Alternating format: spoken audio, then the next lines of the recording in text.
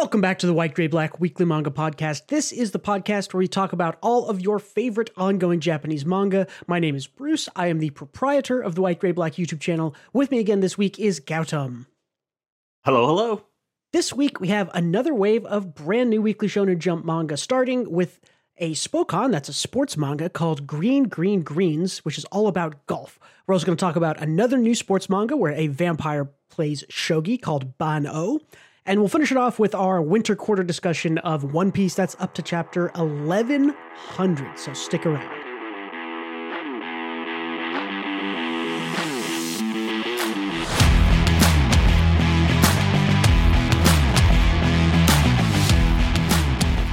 All right. Let's talk about the new Weekly Shonen Jump sports manga called Green Green Greens. This is story and art by Kento Terasaka. This was published on Sunday. This is chapter 1. How did you feel about this, Gautam? Because I liked this quite a bit, actually.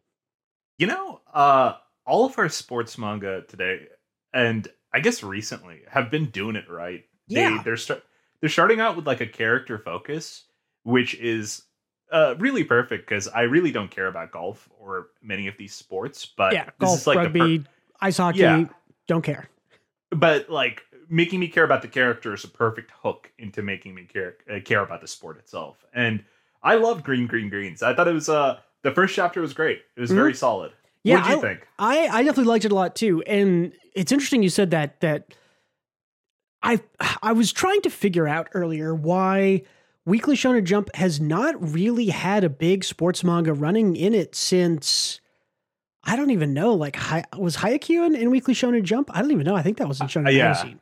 Haikyuu was in Jump, I think. Okay, then it's like Haikyuu was like the last one, and there hasn't, the modern world is less interested in sports, maybe, or here's my theory. I think they happened to be in sort of a low point, and then COVID happened, and no one could play sports for like a year and a half or 2 years. Yeah. They didn't want to publish any of those. I think because, I mean, this year, the sports manga have been really good. Like MMA, which is mixed martial arts. That's a weird, different sport that I have never watched really or care about. But Martial Master Asumi, MMA manga in Weekly Shonen Jump is really good. I don't care about ice hockey, but Dogs Red, which we've talked about in the last couple of weeks, also really good. What was the other one? Oh, Rugby Rumble, which... Yeah. Also, really good. I don't care. I've never seen a rugby game in my life. I do not know the rules. I'm learning along with it. Rugby Rumble, also really good. This, Green Green Greens. I have played golf. Let's see. I've gone to putt-putt my fair share of times, and then I have played actual real golf once in my life. It was fun. But you've gone to a one of the batting ranges, right? Like I've never So I've never been to like what's the big one? Top Golf. Top Golf, is what the one near us is called. Yeah. Yeah, no, I've never been there. People say it's fun, but no, I have no attachment to any of these sports, but I think like all 4 of these sports manga this year, kind of in the second half, have been really good. Like I am fully into all of like they're all in the sort of top half of stuff that's come out this year for me. Yeah, me too. And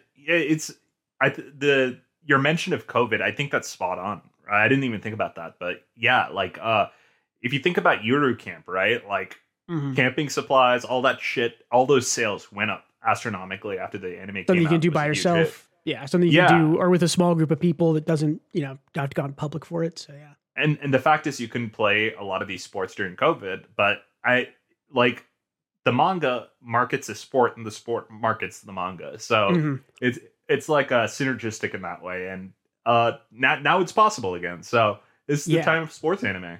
Yeah, let's talk a little bit about chapter 1. Just go over it. Sure. We meet our main character, who is a second-year high school student, Haku Yaisaki. He's shown, and I think this is good foreshadowing for later, he's shown to be like a pretty athletic guy, though he isn't, I think, in any sports clubs, who kind of surrounds himself with other athletes. I think one of his friends is like a swimming champ. Another one of his friends he meets up with later we see is like is getting scattered by baseball. And he kind of positions himself as the like, I'm going to be the guy who was friends with all the stars, like, oh, I knew that guy growing up. And that's kind of Haku's claim to fame here. We also, I will say, for the appeal of the manga, this is like page 4 or something. The author is just like, I'm just going to draw the beautiful girl main character in a swimsuit dripping wet. And you know what? Weekly Shonen Jump is for 14-year-old boys, and this keeps your reader's eyes on the page, in my opinion. So this is very smart. True, and I think, and not to get ahead of ourselves, I think she's a good character. Like she is, both of them are great. When I was first reading this, I got to this page and I was like, okay, well, I guess maybe it's going to be this kind of thing where, the girl's going to be, sexualized or whatever. But no, she's like a really interesting character the rest of the chapter. But I also think like this is something maybe that Tenmaku Cinema missed out on, right? Like the Tenmaku Cinema guys were the duo who did Shokugeki no Soma, which is a very ecchi series. And then Tenmaku just didn't have any of that. This author is, I think this is a smart panel. I hate to be like, oh, drawing an attractive girl. Of course it's smart, but like drop this early on. And again, you've got people interested. You go, oh, I want to see more of her in that situation. So, and then the author's kind of like, okay, you don't really see much of that. We get kind of more character development. These two characters meet. I've forgotten her name, but she Oga. Yeah. And we learn later that she is a competitive golfer, and that's what she wants to do. They're kind of both called into the principal's office or the teacher's office to talk about like, hey, let's talk about what you plan to do with your life, which is this kind of stereotypical anime manga. I'm sure it's a high school thing that people in Japan actually do. I never had to do this in high school. Did you ever have to do this? Like, tell us what you plan to do. Absolutely not. Like, they give a shit. I don't think America does this, but well, maybe if you're like a valedictorian or something, they care, but not otherwise. Maybe. I don't think so, but this is we get Haku talking to his like baseball star friend, and it's again, there's a lot of good foreshadowing here for what we're going to see at the end of the chapter of like this baseball guy is telling him, he's like, hey man, like, you're selling yourself short. You used to be better than me. Like because you were so good at sports, it drove me to be this good. Now I'm, top in Japan high school or whatever you want to say. Yeah. And I think that's like it's kind of similar to why I liked the Dog's Red setup is like, that the main character is living vicariously and is afraid of failure for some reason, but you don't know why. And I think that's a good hook for the future. Yeah. It's really good. And it's a much more interesting thing than just like, I'm the happy-go-lucky dude, and I've never played golf, but golf looks fun. I'll play golf now. He's much more sort of like, oh, I'm the second-class character. I'm just friends with all the cool people. He kind of says in this bottom left panel here, he's like, he talks about his friends. He's like Takato, Masa, even Yuya. Like everyone's growing up and finding their own path. And then it shows his little like planning for the future thing, and it's like he's like. Or no, this is actually Oga's, where it's like she's going to go to the U.S. and he's thinking like, hey, all these people around me have all these cool plans, and I don't. And I guess he's maybe thinking, does he want to find them? It's just really good, I think, like chapter 1 character introduction, character writing for the main character. This is the only part right now. I agree, but this is the only part I found kind of like unnecessary. I thought this was good goofs. I appreciated that the story had a little bit of a sense of humor to it, especially around sort of how cold and direct the female main character is here. She's like talking back to this old lady. The old lady goes to like hit her, and Haku jumps in front and like takes the hit for her, essentially. I do like Oga's character because she is not played to be like a perfect person in any way. She's like, she kind of dishes to the main character the truth about how he's living his life, where he is living vicariously and just ceding the main character spot to everyone else while kind of intentionally playing the side character role so he doesn't get hurt or whatever his reasoning is. But she says it so incredibly harshly and in a mean way that it's just like upon initial read, you're like, wow, that was uncalled for, even though it was true. And then she apologizes for it later. I like that, it's a really good example, and I bring this up a lot if you listen to the podcast, but the sort of those 3 character things of like protagonism, like protagging, right, going out taking action, and then sympathy and like skill or competency, right? And the cool thing in this chapter is that usually in almost all of these sports manga, the character's competency at the sport starts low and goes up. That's kind of a classic thing. Or it starts, medium, and in the end they get better. Or they start, maybe they start that they're really good, but they realize that the greater world has even more skilled people, right? That's kind of what Haiku kind of does that with its two main characters, where they are really skilled in very specific areas, but they learn pretty quickly that everyone else around them is also really good, so they have to get better. Yeah, and I suppose more so what I liked is that usually these characters that spur on other characters are just correct in their analysis and their reads. And Oka was correct here, but she was so exceedingly harsh that it was unlikable initially. And I think that's pretty bold to make one of your main characters just exceedingly harsh, even though she's right. Yeah, I mean, I like her sort of cold beauty kind of stereotype character. But I think the thing that you mentioned earlier that I was going to go back to was that I think that it's interesting to have a character call out your main character for not pro-tagging, for not going out and taking action, for saying like, hey man, like you might have been competent, you might be sympathetic, but you're not going out and taking action and doing something. And she's literally saying like, I am like, cause she wrote down like, I'm gonna go to the US. I'm gonna be a golfer. I know what my plan is. I'm taking action. I like when characters do that, when they call out like, hey, it literally is telling us now that the main character is lacking in this protagonism, in this action taking, sort of character trait. And that's probably what he's going to start building up, and he's going to go get it. He's going to play golf, obviously. So I like that a lot. The character calling out that sort of missing trait there. Yeah, because the main character, his issue this whole chapter was he's underselling his own agency and just needed a wake up call. Yeah, his own competency. He's saying, "Oh, I'm not as good as all my friends," but it's like he like got second at swimming, right? Like right behind the guy who's a swimmer. The baseball guy told him like you were way better than me for years. So, which again is all sort of cool setup for the very end. I also really say that the action paneling in this, when Oga swings her golf club, like this is excellent. This is expertly crafted. You're following sort of her backswing and her swinging through, her hitting the ball.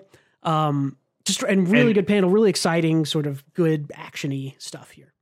And I like that the golf ball turns into like a water droplet bouncing off like the like in the page before this one at the very bottom. Yeah. All very good. All good stuff. Yeah, and I think it was some of the comments on Reddit that I was reading where there were some golf people in there, and they were like, "Oh yeah, like because she swings this way and pivots, like this guy again." And I think this is true for all of these sports things we've seen for MMA, for Dogs Red, for Rugby Rumble, and now for Green Greens. That clearly the authors know something about their sport that they're writing, so that which seems like a prerequisite, but you'd be surprised how many people will try to write things that they don't know and get pretty quickly called out. And when it's something as real as a sport, I think you really have to know it. It's really I think cool to the see. People who don't know probably just lean into the superpowers of the sports, like Kuroko no Basket versus versus Slam Dunk. Yeah. But anyways, so apparently her swing is like said to be really good, but had some specific thing to it. And then later on, when we get to our MC swinging the golf club, it also had some comments that said like, oh yeah, if he swung like that, it's going to do this, and that's really powerful or whatever. But yeah, so he eventually goes on to take from the very little golf that I've played, I think he takes, what is it, like an 8 iron? Like this is not a driver. He takes like a non-driving club. That looks like a chipper or a putter or something. I don't know. Like it was some iron. It was like a 9 iron or something. It was an 8 iron, I think. Yeah, which golfers get in the comments and tell us. Yeah. What does it mean? What does an 8 iron mean? But anyway, so he ends up hitting it, and again, like as much as I praised the sort of heavy action, there's lots of action lines going on when Oga hits the ball. I really like the visual simplicity of this, where it's like he hit the ball, in the sort of the correct way, and it's like everything else is gone, and it's him and the golf ball, and like that's it. I think this is really cool. As someone who really likes minimalism, this is a great visual. This is a great spread here. Yeah, agreed. And then so this is like you said, the sort of setup of like this guy's gonna be a good golfer because he's already like very physically fit and very physically competent. Because he's like Oka picks up the club after she sees him hit it is like, wait a minute, like this is an 8-iron. Like he hit it 180 yards with an 8-iron. And she says like, okay, what is it? I managed 145 yards with an 8-iron. That would be pretty respectable distance for a male golfer. For someone who's never played to manage 180 yards with an 8-iron, how? Natural ability is like, obviously you just happened to hit it perfectly.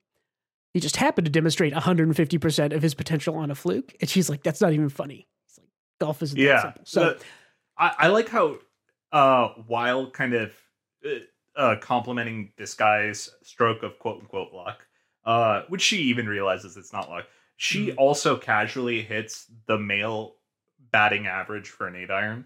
Yeah. As proof that she can also, like, as a petite woman, she's also keeping up with a respectable distance for an average male golfer. That's hype too. It just shows that both of these guys both of these characters are in completely different ballparks than.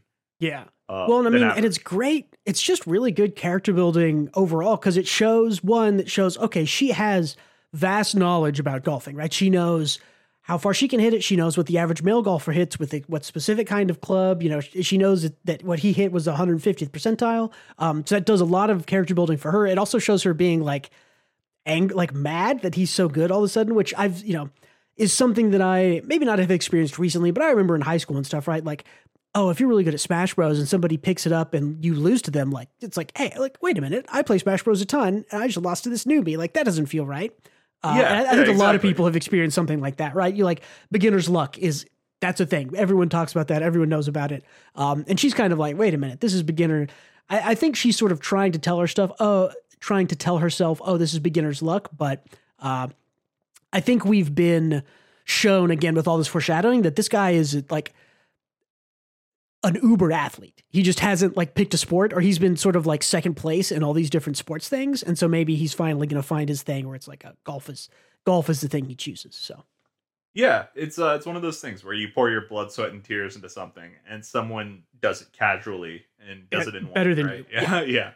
But something else I really liked was we didn't end with a whole like, I'm going to join the golf team, or like, oh, like golfing is great. Look how great I am. Look how cool this is. Like, it's just, he's just kind of like, he did it. He hit it. We got a cool hit, and he's in the tub and he's just thinking about it. And I really like the pacing of the chapter for that reason.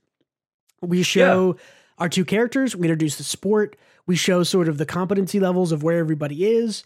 And we don't go, there isn't too much in chapter 1, but for me, I think this is the right amount. Now, I don't know if this will be the right amount for everyone. I think this could be a little slow for some people. I heard some discussion of some people saying that there was no action in chapter 1, so they didn't like it, which is understandable. It was definitely light sort of on action things, but again, like you mentioned at the top. It's understandable if you're a child, I suppose.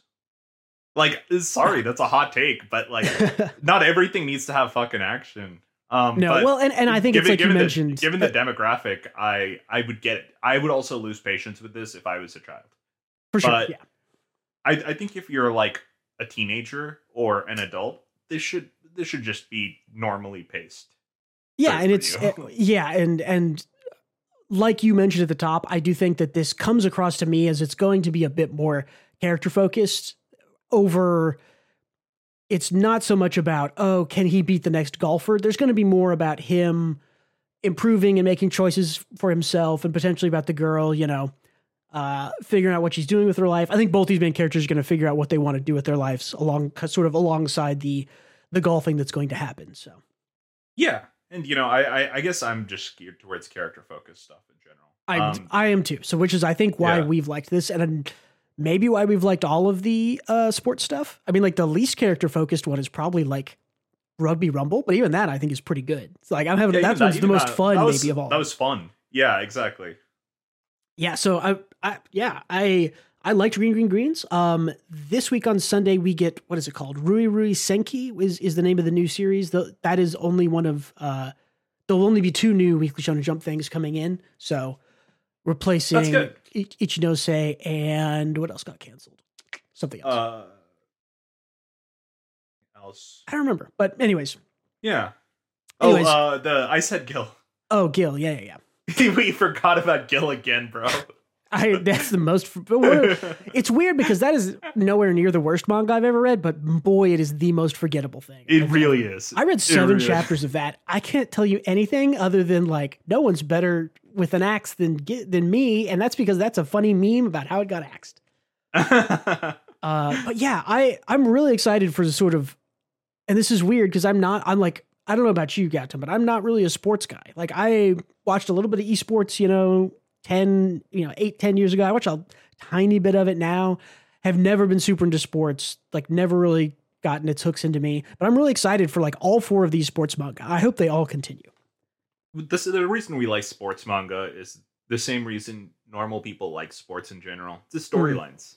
Exactly. And this one has an interesting start. So we'll see where it goes. Hopefully it keeps up the pace. I hope it can keep it up. I'm very curious about chapter 2 and on here because this was a different chapter 1 than I expected. So I'm not sure where it's going to go exactly. So excited to keep reading it. Yeah, me too. Cool. All right, let's go a little bit more.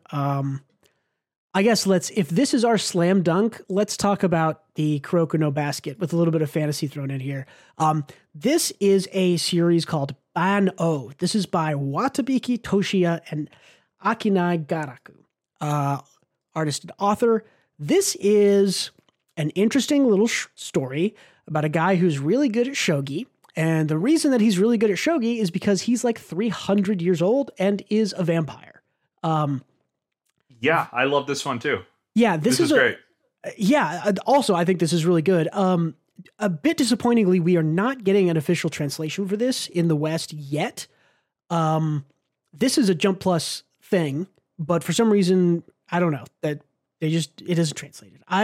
My guess is this is going to get really popular and we'll get a catch-up translation, sort of like Kindergarten Wars did, maybe 20 or 30 chapters in. I think this is already up to like 20 or something chapters. So, but yeah, we got fan fan translations. So I hope we see an official, but this is like a slice of life shogi manga. So I have no idea if it pops off or not, but I thought it was very interesting. Super interesting.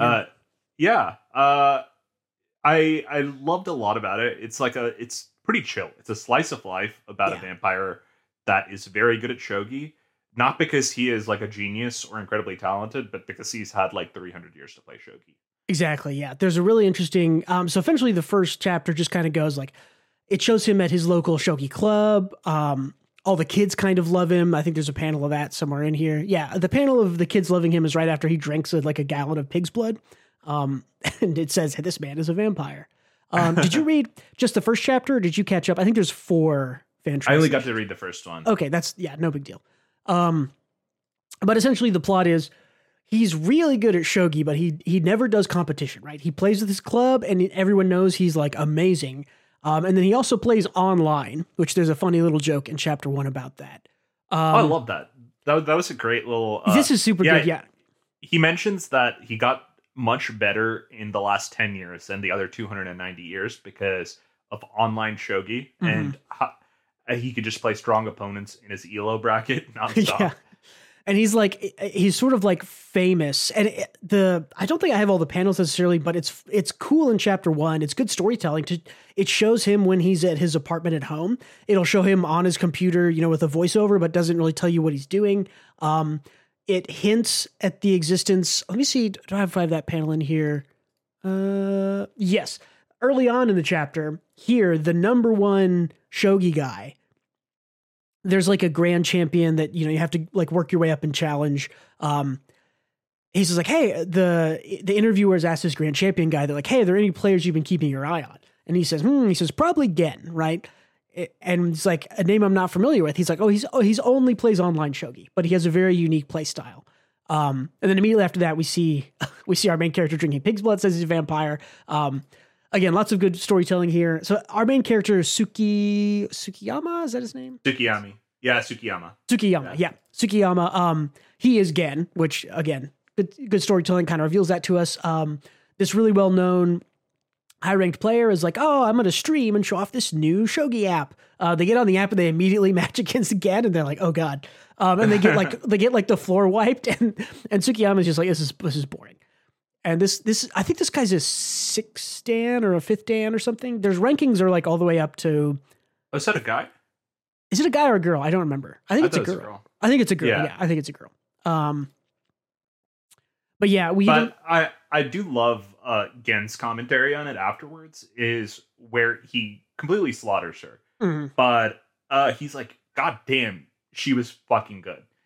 She's only been playing 20 years and she's this good. It's like, I love that commentary because it seems like an absolute slam. And usually in these vampire stories, they like are condescending or look down upon exactly, humanity. yeah. But here it's like, oh, I had 300 years to get as good as I am. This person is almost as good in 20. Holy shit.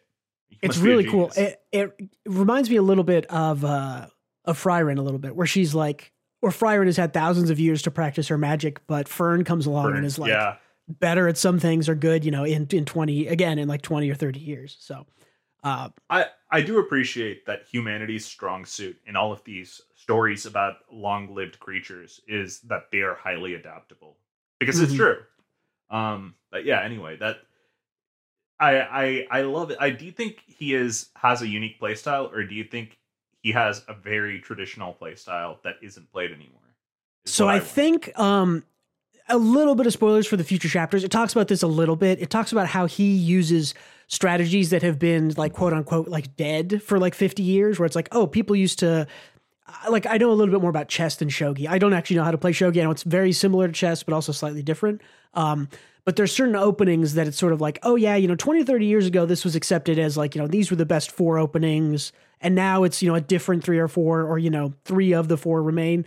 The specialty it talks about with Gen, with the main character, is that he like will use strategies that are really old that nobody practices against anymore, or that nobody remembers. Good. And they're like, which is like, why is this guy doing stuff from like the 1950s or the 1940s instead of like modern? He's not playing modern shogi. He's playing any type of shogi he chooses to, right? He can play the old shogi. He can play the new stuff. He can play stuff from hundreds of years ago.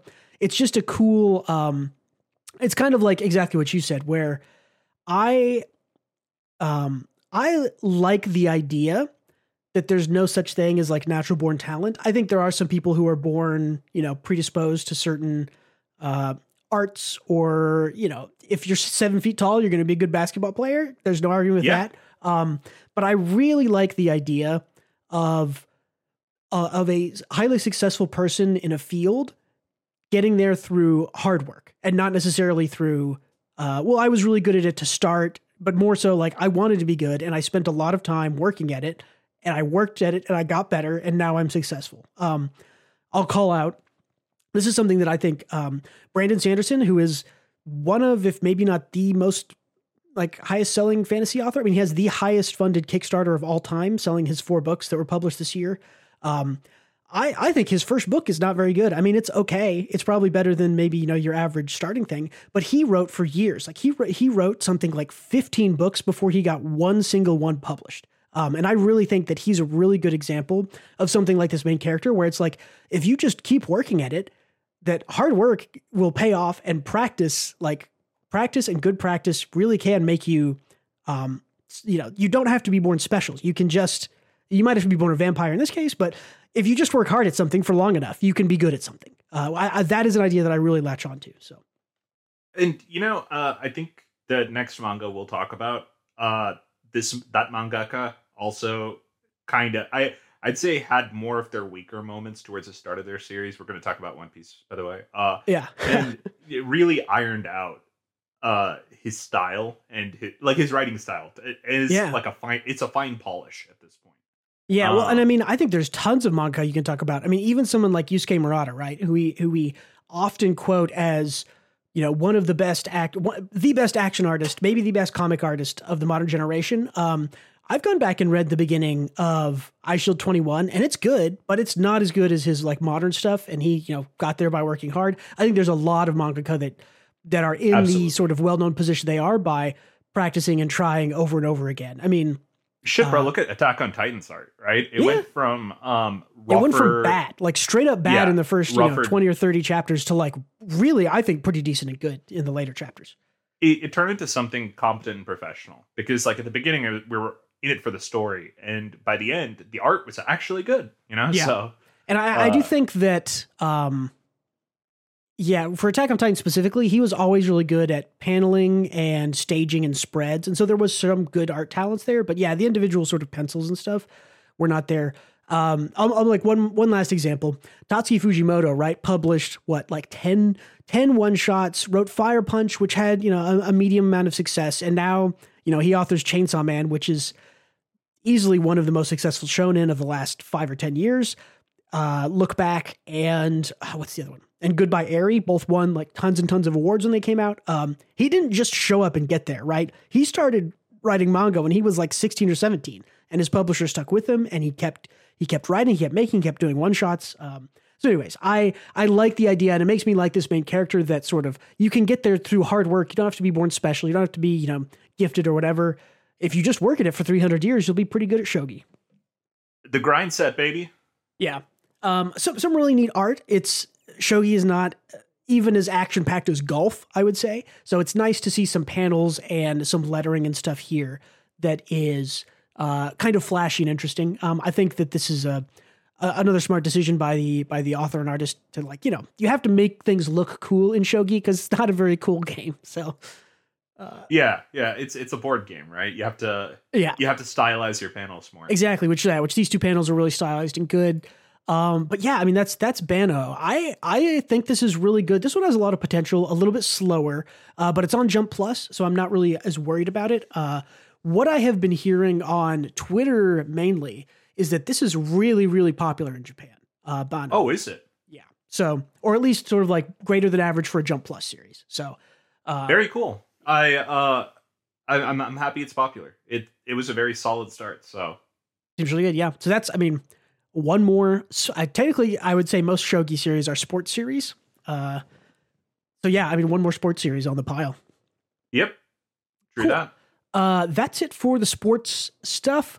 Let's get into One Piece by Eiichiro Oda.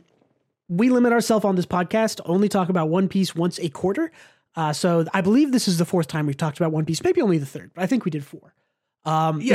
This is our winter one. So we'll talk about everything up to chapter 1100, which, by the way, insane that there's 1100 chapters. I remember chapter 1000. I think you probably did too. That was what, 2.5 years ago? Yeah. And I gotta say, it is fucking amazing. Yes, still great. For people who find the chapter numbers, like the amount of chapters, daunting, yeah, I get it. It is daunting, but goddamn, do I wish there were more. Now that when anyone catches up, they feel like, oh, I wish there was more One Piece. Yeah, I know because I cut up, I think, like chapter, I'm trying to remember, like 940 or maybe like 970 or something is when I caught up. And as soon as I got there, I was like, I had to like train myself for a year to be like, One Piece is a once a week thing, not a like read 6 volumes a day thing. Yeah, for sure. Yeah, but you're absolutely right. Think of the greatest media thing you've ever consumed that had an end, and you say, man, I wish there was more. That's One Piece for a lot of people. We wish there was more. Yep. And there's so much of it. So let's talk about what's been happening. We're in the middle, or maybe towards the end, of a flashback for Kuma and Bonnie, and sort of Vegapunk and Dragon. These are kind of the main players going on here. Also, Saturn is kind of our main bad guy. So where we are now is Kuma has taken Bonnie, who has, what is it called? Like blue scale or like blue jewel disease or something? Yeah, blue jewel disease, something like that. Basically, she just can't go in the sunlight or she die. And she has a bad disease. And Kuma is trying to fix it. Where we are right now, just a quick recap, is that Kuma has talked to Vegapunk, who is the Einstein of this world. Looks just like Einstein. And negotiated that if he is the subject for if they use his genetic material, because he's built like a fucking tank, to make weapons for like human weapons for the world government, that Vegapunk will fix Bonnie or cure her disease. And he agreed. But since he's a revolutionary and a pirate, the government this chapter said, hey, that is not okay. First of all, Vegapunk. It's like, fine, we'll abide by this deal as long as you lose your bodily autonomy and free will, and become a weapon for the government, and you're not allowed to see Bonnie anymore. But we will respect the deal and keep her safe and let her go free as long as you agree to all this. And he says, Yep. and this is where you see you get this panel. Yeah. Which is, again, Oda, I think Oda, in my opinion, draws the best crying faces like of all time. Like no one can do it quite 100%. And this is another like absolutely gorgeous one of Kuma crying here. Like, because crying is messy, you know? Yeah. Yeah, exactly. Like and this Oda one, captures that. And this reminds me of spoilers for One Piece, of course, if you're here. This reminds me of Luffy when he sees Sabo again, and he's like, there is a happiness, but there is still sort of tears for how emotional it is. And there's always snot. Yeah, there's always snot and tears. Yeah, again, like you said, it's messy, and I love that about the way Oda draws it. So you get sort of Kuma getting tested on in this chapter, and Bonnie getting healed. Results are good. They send her back to what is the kingdom, which I'm forgetting now. I forget too, but they sent her back to the church that she was raised in. But before that, I want to talk about how Kizaru is with them throughout this whole process and is eating the pizzas, enjoying the good times, dancing to the drums of liberation, the Joy Boy stuff. And it is very clear with this flashback that Kizaru's friendship with these people is way deeper than any of us thought. We thought it was just like something off screen that they knew each other or they were like old colleagues or something. Right. But no, he was actually friends with these people. Yeah, I'm thinking back now because he, when Bonnie showed up, he like acted like he knew her, right? Wasn't that sort of the hint that we got earlier? And Sentamaru was like, "Hey, Pops," it's like, "You're not going to hurt Gramps," blah blah blah. It's like, they were, and Kizaru was not happy about it, and he's like, "This is my job. It's like you guys are obstructing justice. This is my job. I got to do this," kind of a thing. So while he wasn't happy about it, he did what he had to do, but I didn't think that he was actually pals. You know, I thought this was just like an old colleagues, and he'd rather not do this. Like akin to his relationship with Garp or something, you know? Right. Well, and I've always felt like Kizaru, and then who's the blind guy? The blind admiral? Purple something. Tiger. Fujitora, yeah. I've always felt like those two were the ones that were going to be, that if two of the sort of, they're these vice admirals, right? They are admirals. If any of the admirals were going to sort of swap sides or maybe like be a little bit more good leaning, those are the two that I generally thought like, okay, these guys seem like they're not all bad, right? The way that Green Bull and the Lava do. Kind of, yeah.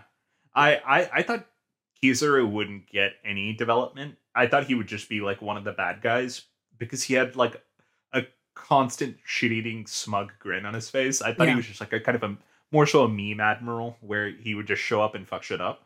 But it's cool. Like we're actually getting stuff for him. I don't know about you, Bruce. I think he 100% flips over to. He's the most likely to be a flipper. Side, We talked about. I definitely think Fujitora and Kizaru. My prediction is that there will be some. I don't know if it will be like a moment later in the series or maybe like a sort of wave of slow building. The sort of trajectory of Luffy and the Celestial Dragons is coming to a head, and Luffy is sort of gathering forces unintentionally, mostly, to kind of go and fight against the Celestial Dragons. That's what I'm feeling. You're right. Unintentionally is so funny because it's true, but yeah, it's like he isn't. His quest is not to gather all these people to fight the government. That's not really what he's doing. He sees injustice or slavery or unfreedom, and he fights against it. And when he does, all those people join him and will follow him to the ends of the earth, essentially. Yeah, exactly. He's just on his adventure, and he does like he pulls over his car to stop like crimes he sees, and then he keeps going. That's a good. Literally, they're just on the Going Merry, and they stop, or the Going Merry, and they stop, and they're like, oh, they help somebody with their car, and then. Yeah, but but anyways, like I was saying, part of me thinks that there might be like a single moment where it'll be like, okay, all of the people who are in the Marines will see the Celestial Dragons do something bad or something will be revealed, and then you'll sort of get a split And I do think that Fujitora and Kizaru will be on the sort of good guy split, right? And I think that Green Bull and Akainu, right? That's the lava Akainu. guy. Yeah. I think those two will be sort of like set in their ways, quote unquote, bad guys. So it's interesting, right? Because Kizaru is aware that all of these guys are Satan, because the Satan circle appeared a few chapters ago and he got summoned. Kizaru is aware of all this. So I wonder when that split will happen to him.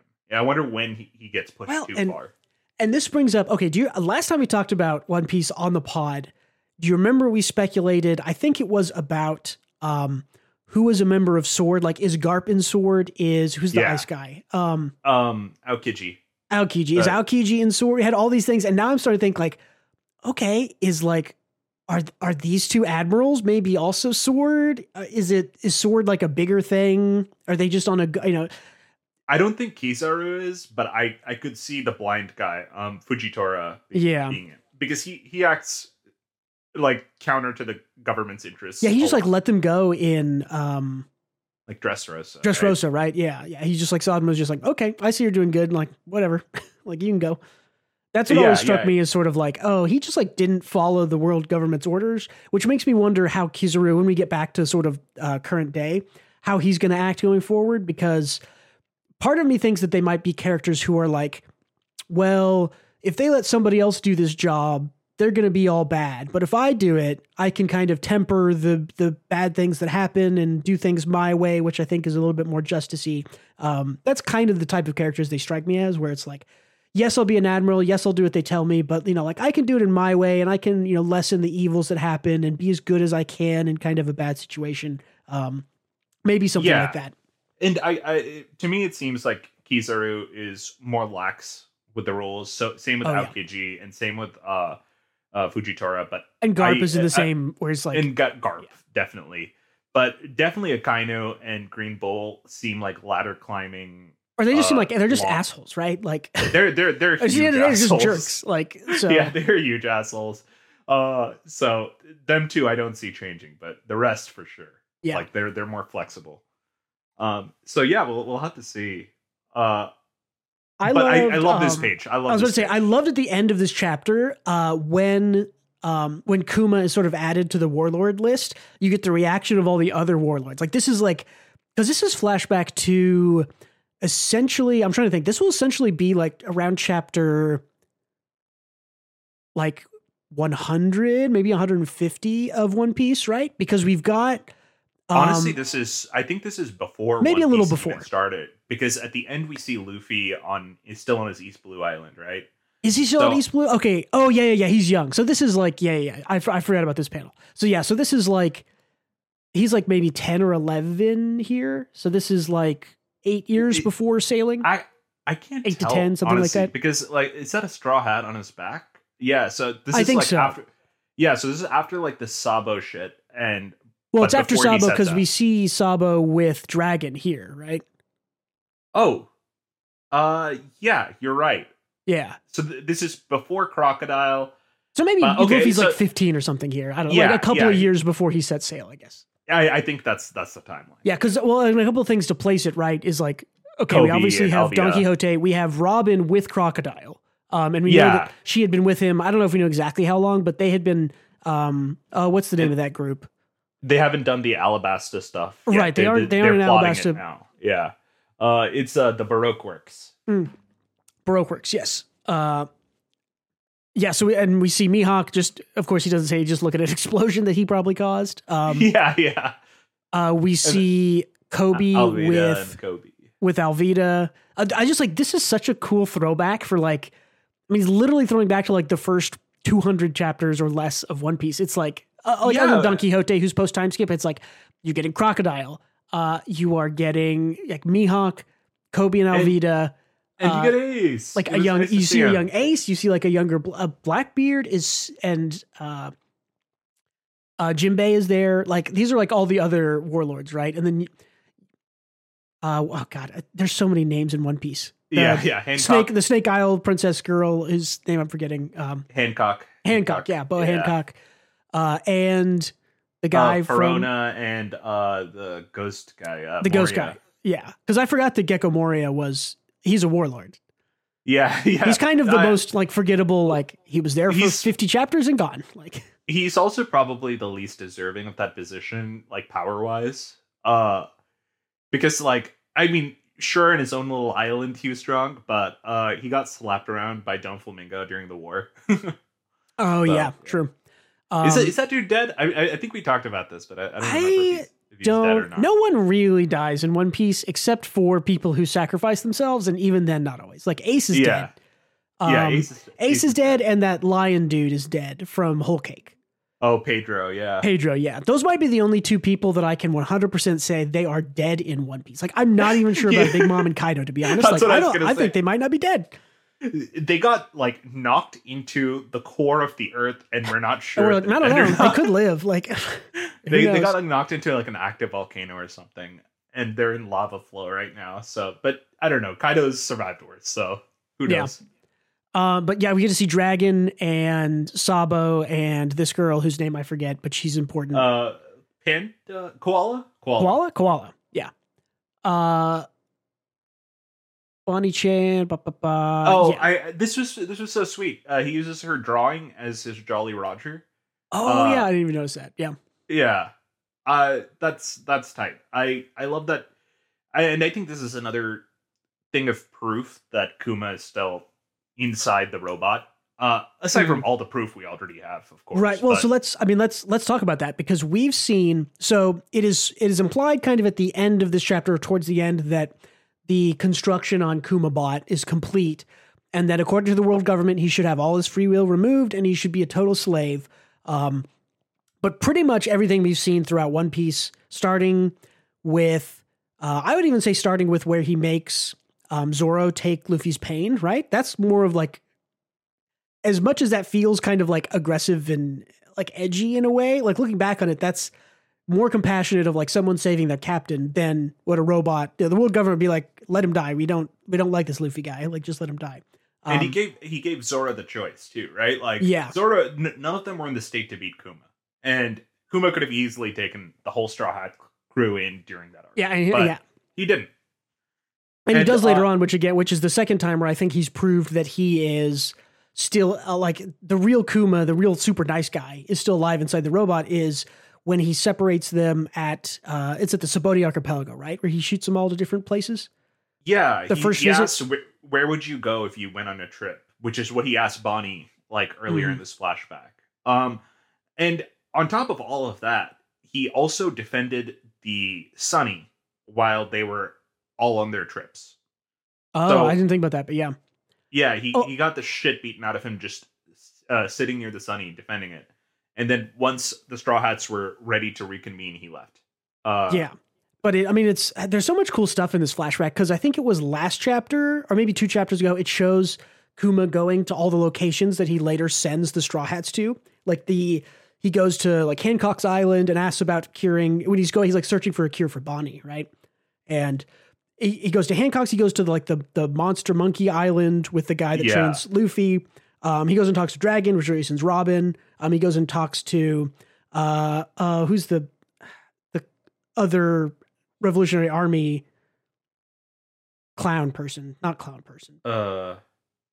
Which one? Gender changing devil fruit. Oh, Ivankov. Yeah, he sends Sanji over there. Yeah, where he sends Sanji. So yeah, I thought that's just like, this is why Oda is the GOAT. Like, because like other authors would have forgotten about it or like not have tied that together, but he makes the world so big by like making it smaller, which is so perfect, like such perfect world building, in that like anytime you have a chance to tie things together with stuff that's already happened or places you've already been where they're important again, that's great. I mean, he could go and he visits like Drum Island and talks to Kureha, right? Which he doesn't send anybody there, but that's like, we've seen Drum Island like twice when like Chopper has gotten an upgraded bounty or something. Then we get to go back there again, like all these great stuff. Like, God, One Piece is great. And here's a question I have, and I completely fucking agree. It's so good. This chapter was fucking immaculate as always. Yeah, this is why we're talking about it.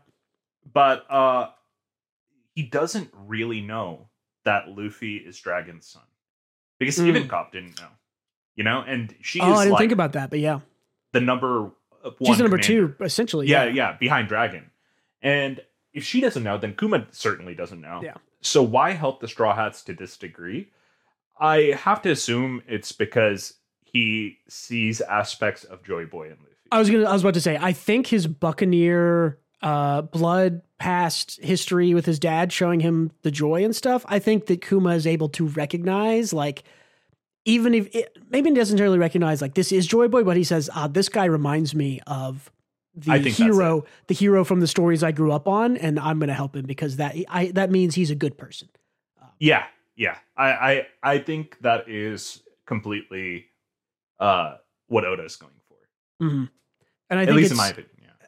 I wonder. So, okay, let's think about where we are in the present day, right? Because one of the last things that happened in present day was Bonnie shows up, stabs Saturn, is bawling, and she had touched. There was a pawpaw bubble in Vegapunk's lab on Egghead that Bonnie touched. So what I'm assuming is that this flashback is what Bonnie is saw or is seeing, right? Yes. I have that's my assumption, or something very similar to it, at least. Exactly. Yeah. And that's why I think that she goes and stabs Saturn, is that she knows that Saturn is the guy who laid down the law of, like, you have to give up your soul, become a robot, work for the world government, never see your daughter again. Like, he was the one who kind of laid all those down in that call earlier. So her anger and the stabbing and the tears is fully justified. We've also gotten a confirmation Bonnie is like, I'm trying to think. Bonnie would be maybe 12? like 15 or something, 14 or 15. She's you saw her like true form when she was in the whirlpool, but she's still a kid.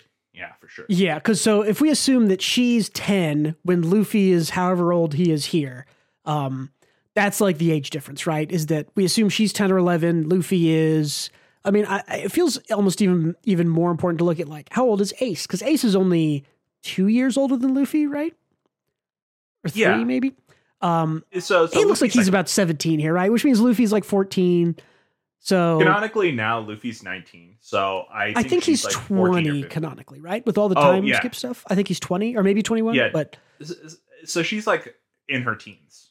Yeah, she's like 15 or 16 or 14 or something. So yeah. I don't know if we've seen a version of her. We saw her as like a little kid with one of the time changing things, but it's also interesting. We saw the true version of her. You think we did? Okay, I'd have to go back and look. I don't remember exactly all the versions we've seen of her. The true version was when she was stuck in the whirlpool because the water, bubble, right? Was that it? It was like a whirlpool bubble. The water turns off devil fruit powers. Right. So that was her true form. I'm trying to think, because that looked a lot younger than I would have imagined, but maybe our timing's a bit off, and maybe Luffy's like 17 and that, and she's like, which would make her like 12 now or something, right? Yeah, so. Yeah.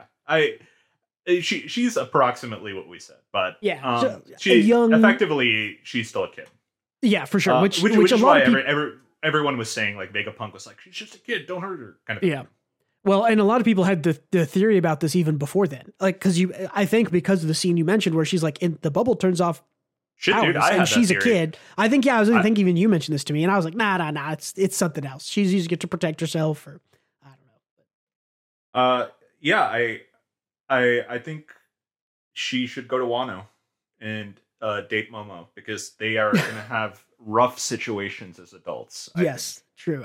It's also interesting how we don't know how Bonnie got her devil fruit. Really, she just like had it one day. And I don't know if they're going to explain that or not. I wonder if it's something that like maybe her mom gave her, or I'm assuming it's Dragon? something Vegapunk. Maybe Vegapunk. Yeah, probably gave it to her because I didn't even think about that, but yeah, they all bonded, and he participated in this thing he knew was incredibly unethical that he didn't want to. So I think the bubble was a contingency in case things go sideways, like to give Bonnie these flashbacks. Yeah. But I have to imagine like the aging fruit was probably something to disguise herself, you know? Well, no, because she has the power before they go to Vegapunk, right? When No, but I'm saying Vegapunk, there's a gap in the flashback, right? We don't know where Bonnie is now.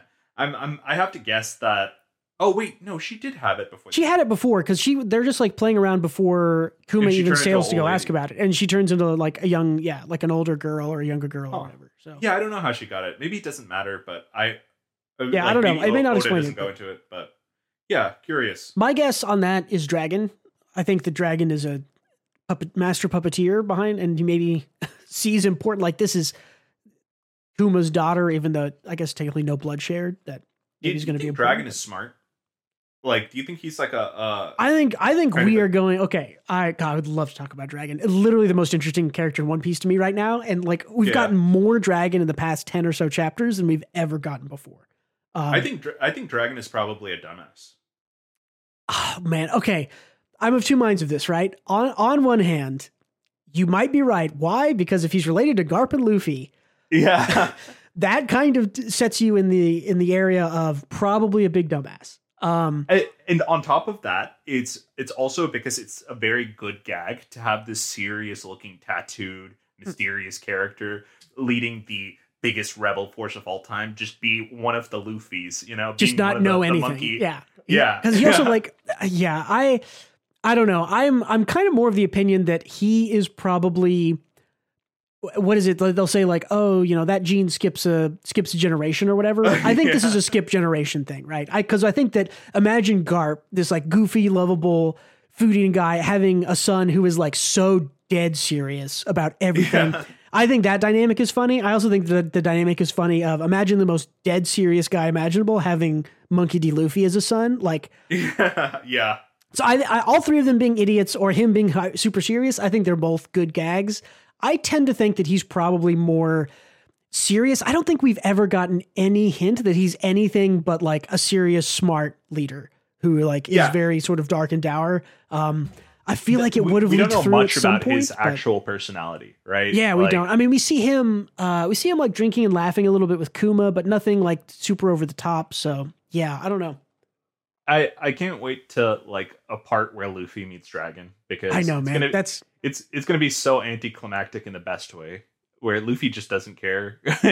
Yeah, well, and it kind of reminds me actually, honestly, of like the live action thing where the end of one of those episodes, Garp is chasing Luffy and he looks back and he's like, "Grandpa?" Like I like that reveal, and I think because from what I understand, Luffy has never met Dragon, right? Or at least not while he was like conscious, like, or, you know, above the age of 3 or whatever. He didn't even know he had a dad. Yeah. Okay. Like, yeah. Okay. It's the perfect name. Yeah. No, it was after Water 7 and Garp, Luffy, and Garp like meet up again. And Garp's like, oh yeah, by the way, your dad is Dragon. I heard he helped you out and whatever. And Luffy was like, I have a dad. And he's like, yeah.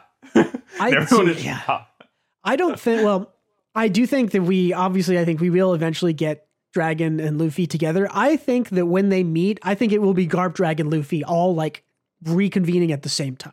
Because to me, that seems more energetic and fun than just being like, here's Luffy meeting Dragon and here's Dragon reconnecting with Garp. Like, I think it's all three of them together, and you get the like, I'm disappointed in you, son, from Garp, and the like, I'm proud of you, son, from Dragon, but also come help me with the revolutionaries. And Luffy's going to be like, no, I'm a pirate. They're like, they all sort of like don't want to do what all the other ones want them to do. Like, they don't want to do what their dad wants them to do. Whatever it is, we all know like the trait of being hard-headed and independent runs in that family. Yeah, and for sure, I think Dragon has that. Surely has that dog in him. So. So yeah, no, I'm looking forward to it. Garp is 100% not dead. I have to believe he is such an entertaining fucking character too. Well, and I mean, I forgot about that we got the Garp stuff like 3 or 4 months ago, and I think when we last talked about it was when we were talking about the Garp, Aokiji, Kobe, Helmeppo stuff. So, and surely I would think because Oda is so good at this, the reason he showed us all that Garp stuff, and then now maybe he's slowly, I think that a large portion of Kuma's backstory, although it is obviously Kuma focused, I think it's to start to bring Dragon into the story. Like, cause he's important for the end game, for the end of the story. I've said, since I've read it and since we've been talking about it, I've always thought that the pirates will eventually sort of fight each other, right? Like Luffy and Blackbeard is either the end fight or the penultimate fight. I haven't really decided, but Revolutionary Army versus world government is sort of the large scale thing.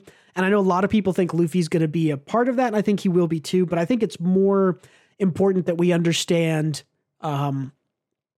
like Dragon in his position. And we also got more Dragon in like Vegapunk flashbacks, right? Didn't we have a Vegapunk flashback or two in Egghead that also had Dragon on Ohara, was it? After that gets taken out? Him and Vegapunk were buds. I mean, like easily in 2023, we've gotten like 12 times as much Dragon as the whole other 27 years of One Piece or whatever it is. So, and 5 times as much Shanks. So. Yeah.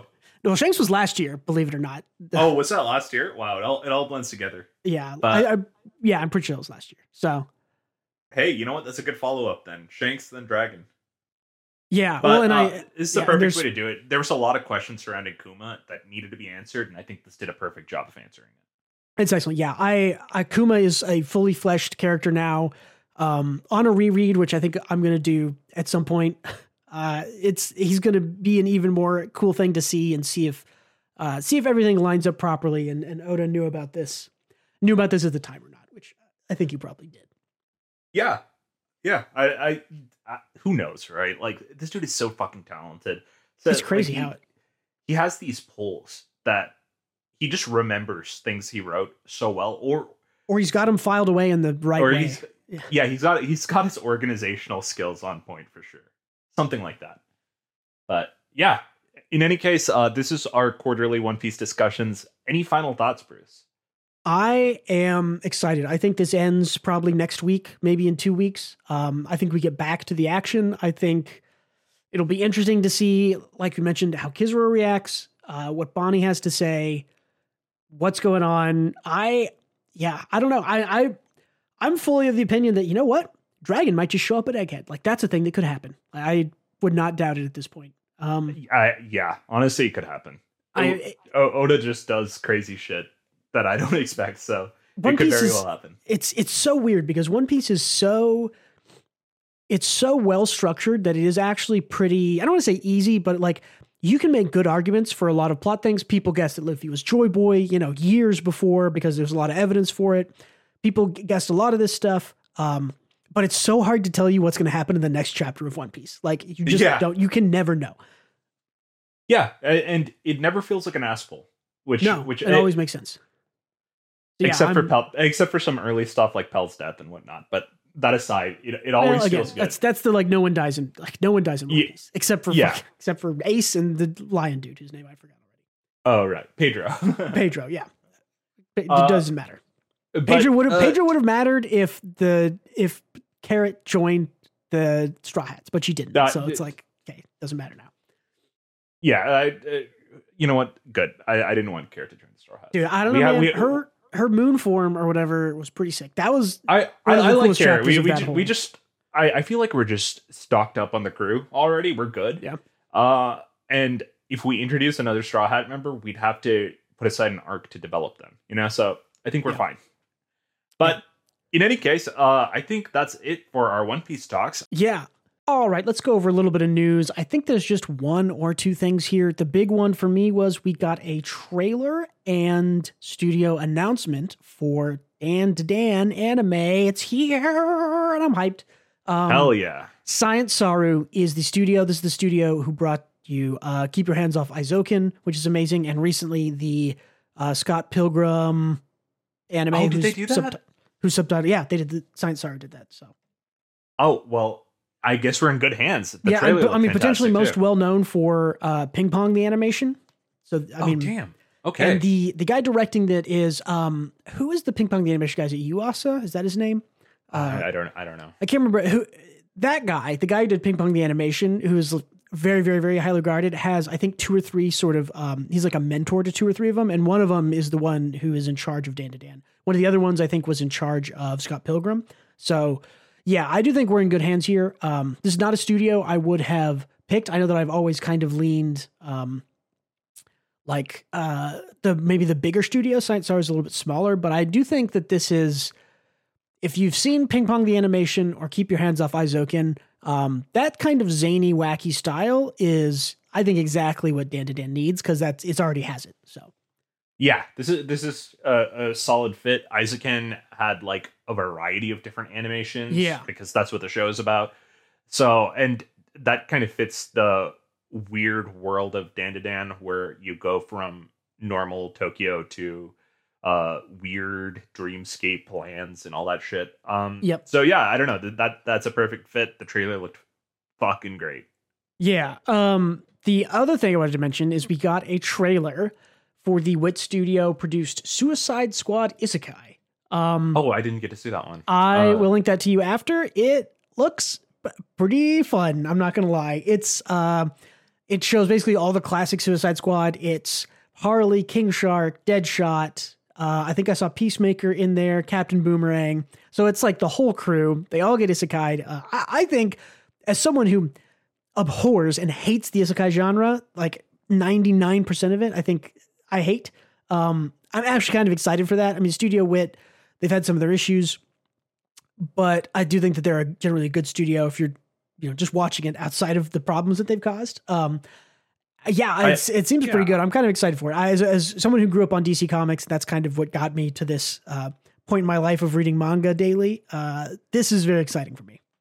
I hope they keep it as irreverent and crude as like the newest Suicide Squad movie by James Gunn. Yeah, I don't know if it'll be quite as violent. It definitely does look like it's going to be more of sort of a comedy, comedy action series, I would say. As it should be. Perfect. Yeah, which again, I think is totally perfect. So I think those two anime announcements are all that I had. I don't know. Did you see any other news or anything? Death Note turned 20 years old. Congrats, we're all getting very old. Oh, wow. Yeah, that sucks. Sucks to hear. That does suck. Nothing else on my end, really. Cool. I probably had something that I just forgot, but there was one thing I wanted to bring in, just because we were discussing earlier about all the sports manga stuff. The highest selling manga in 2023, because we're recording this December 1st. You're watching this December 2nd or after when it comes out. The highest selling manga in 2023. Is it Slam Dunk? No, Slam Dunk was like 6th. It's actually Blue Lock is the highest selling manga. Okay. So that is coming off of, at the end of last year, Japan had the World Cup, big soccer boom. Blue Lock anime, I think, hit like at the exact same time, like I think late last year. So starting in December is when this sales tracking would have started. It would have been December 1st to November 30th. How many days in November? I have no idea. But yeah, so and this is pretty notable, because the last time that a Spokon, which a Spokon is a classically structured sports manga in the way that it's the point of the sport is to win it all, right? The main drive of the main character is to be the best and win it all. So Ace No Diamond is a Spokon. Akane Banashi kind of talked about this, is kind of structured like a Spokon, an interesting one. But yeah, Blue Lock is the most sold thing, with over 10 million copies sold. We can go through the top 10 right now. As you mentioned, Slam Dunk is on there. Slam Dunk is at number 6. Jujutsu Kaisen at number 2. We had a bunch of anime for that one. That's also hitting its stride, getting towards an end in the manga, from what I understand. Not surprising. One Piece in 3rd this year. I believe they had one less volume than usual. Maybe there are only 3 volumes this year as opposed to the usual 4. One Piece in 3rd, 7 million copies, still selling tons. Insanity. Yeah. Yeah. I mean, so Blue Lock probably had like 4 or 5. No, probably 5 or 6 volumes, and One Piece has 3, and it's like, okay, still in the millions. Oshi no Ko in 4th place actually is pretty cool. Oh, that's tight. Okay. Yeah, I mean, that also had the anime this year. Chainsaw Man right behind Oshi no Ko, a little over 5 million for that one too. Still going strong, and I guess that's also coming off sort of the late anime last year. The anime, I believe, finished in December for that one, so people would have picked it up. Spy Family. What was Safrera and Boost like? Is it on the list? It is not on the list. It might show up next year, would be my guess. I would guess yes. Because the anime is going to boost it up, and then it's going to release volumes. It was also on hiatus for a lot of this year, remember? I think early on in the year to help with the anime, and then later on in the year for other reasons. So, have you seen the anime? I have seen scenes. I have not sat down to watch it. I should. It's fucking. it's immaculate. It's perfect. Yeah, it looks great. It is just the manga, but better for the reasons we talked about. Yeah, some of the action stuff I've seen. Yeah, which is where when we've discussed Friar, and I've always talked the action in Friar, and is not that good, not really well action paneled or drawn. It's cool, and it's good because the characters and the story gets you there, and you're hyped to see what happens. But the actual paneling of it is not great. So that's exactly what I wanted to see from the anime, and I have seen the scenes. Yeah, I've seen Fern walking slowly and doing shit, and it is awesome. So yeah, it's fucking sick. But yeah, what do we got? Spy Family at number 7, another anime thing. My Hero Academia at number 8, and then finishing off Tokyo Revengers and Kingdom at 8 and 9. So those are the most sold, the top 10 sales for manga in 2023. Got it. Yeah, and speaking of, hey, since it is the end of 2023, keep an eye out if you're still listening.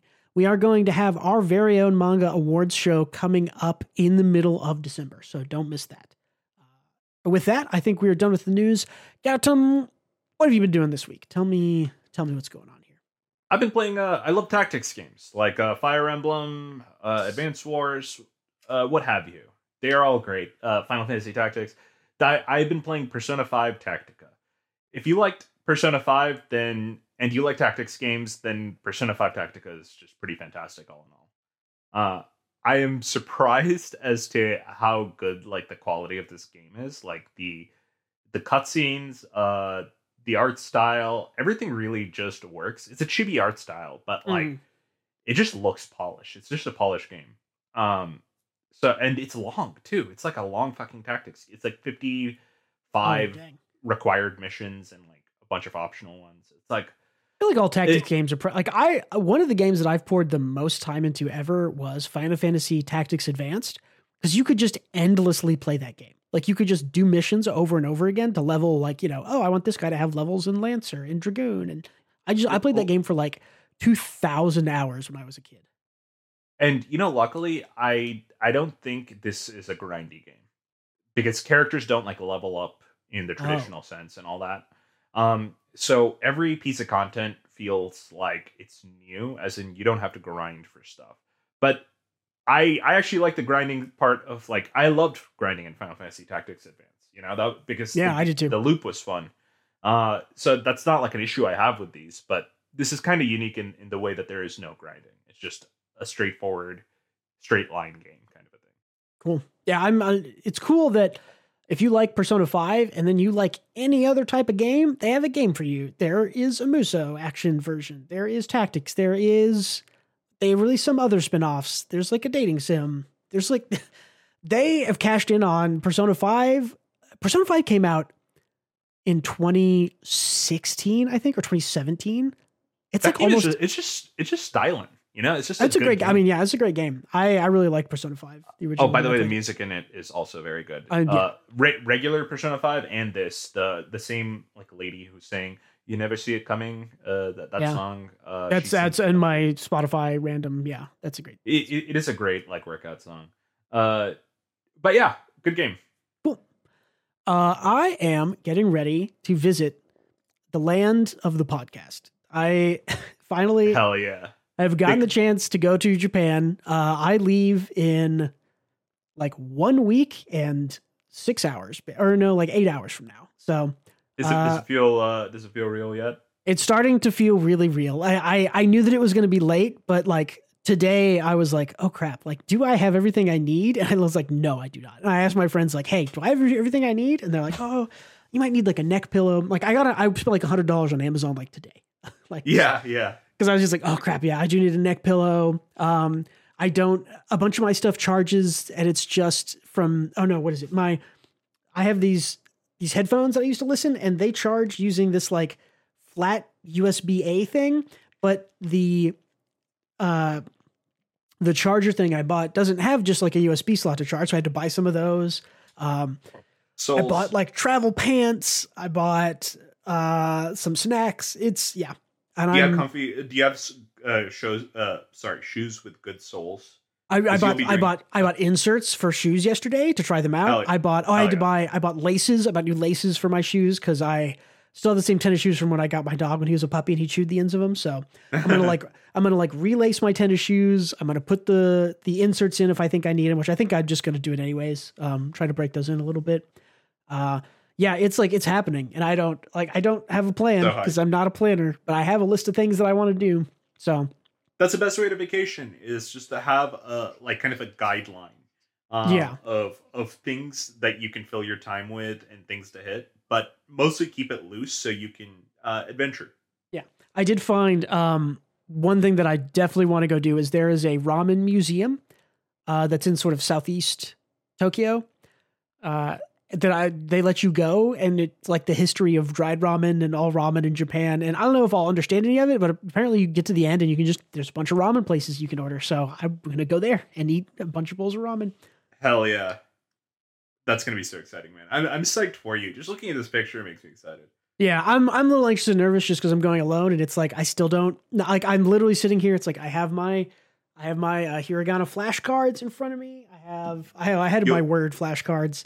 I've got a workbook that I need to start working on of like learn the language. But I have to do that. You don't need to know shit if to have fun, but of course knowing the language definitely helps. But you're gonna have a great time regardless. I can just guarantee you that right now. I've gone on solo trips twice to Japan, and it was fucking fantastic.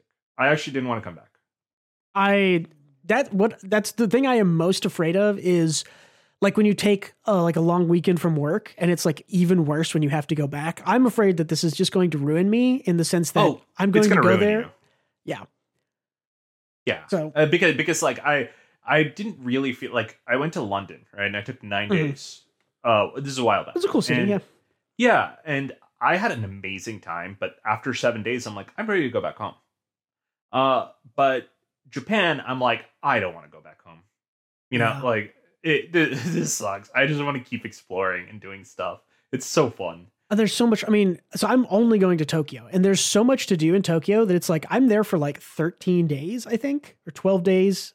And it's like there's the list of things that I could do there is like so incredibly long that there's no way. There's hike. I don't think I'm going to go see the Gundam. Like there's so many other things to do, and it's like a little out of the way for me. It's like I do kind of want to see it, but go back and see it another time. But yeah, exactly. There's infinite things for you to do. You'll have a great time. Yeah. Take a lot of pics. Yeah, I was going to say you might see maybe on this channel a couple of videos showing up. I'd like to go into as many bookstores as I can while I'm there and take some videos and maybe I'll post some shorts or something. Yeah, post some shorts. Yeah, because I'd really like to know. I mean, we talk about the sales and the bookstore owners and the awards that these bookstore owners give out. So I'm very excited to go in and see like, you know, what's being advertised, what's on the stands. Is there something that no one's translating that I can grab? So yeah, really excited to one of the most exciting things for me is like, I just want to go into a manga bookstore and see what it's like. Cause there's so much stuff that we just never hear about or see over here in the West that is just going to be lining the bookshelves there. So it's exciting. For sure. Yeah. And, you can, snag me a copy of One Piece, huh? Oh, you want the most recent volume of One Piece? Or... Yeah, I'll put it on the internet, and I'll get like sued for $1 million or whatever. Yeah. Well, I'm definitely planning. I think we talked about this. Definitely planning on bringing myself back a copy of the Weekly Shonen Jump full magazine that gets published there in Japanese. But I think I'm going to get one for you too. And then just grab me one of those instead. That sounds perfect. Yeah. Yeah. So maybe we'll see. I don't know. I kind of want to try to maybe just like post some shorts and tours of stuff in there just to maybe get some people in, but who knows? We'll see. Absolutely. But that's like, this is probably also my one more thing next week, because this is like all that's going to be on my mind in the next 7 days is getting ready and making sure that I don't mess anything up here. Because it's a lot. So yeah, totally fine. My one more thing is like TFT every other week. So. Yeah, I've been playing a lot of TFT too, so we'll talk about that offline. Cool guys. Hey, thanks to all of you again for listening or watching. Don't forget to leave us feedback, leave us some comments. What's your favorite Spokane manga, sports manga? Let us know. Where do you think One Piece is going? What do you think happens? Do you think Dragon is an idiot, or do you think Dragon is a smart man? Let us know. Yeah, let us know. Yeah, we really appreciate your comments. We really appreciate you watching or listening. Check out Twitter and Patreon, linked in the description. Gautam, don't forget to tell our viewers goodbye here at the end. Goodbye, viewers, here at the end. Thank you for being with us yet again this week, and don't forget to read more manga.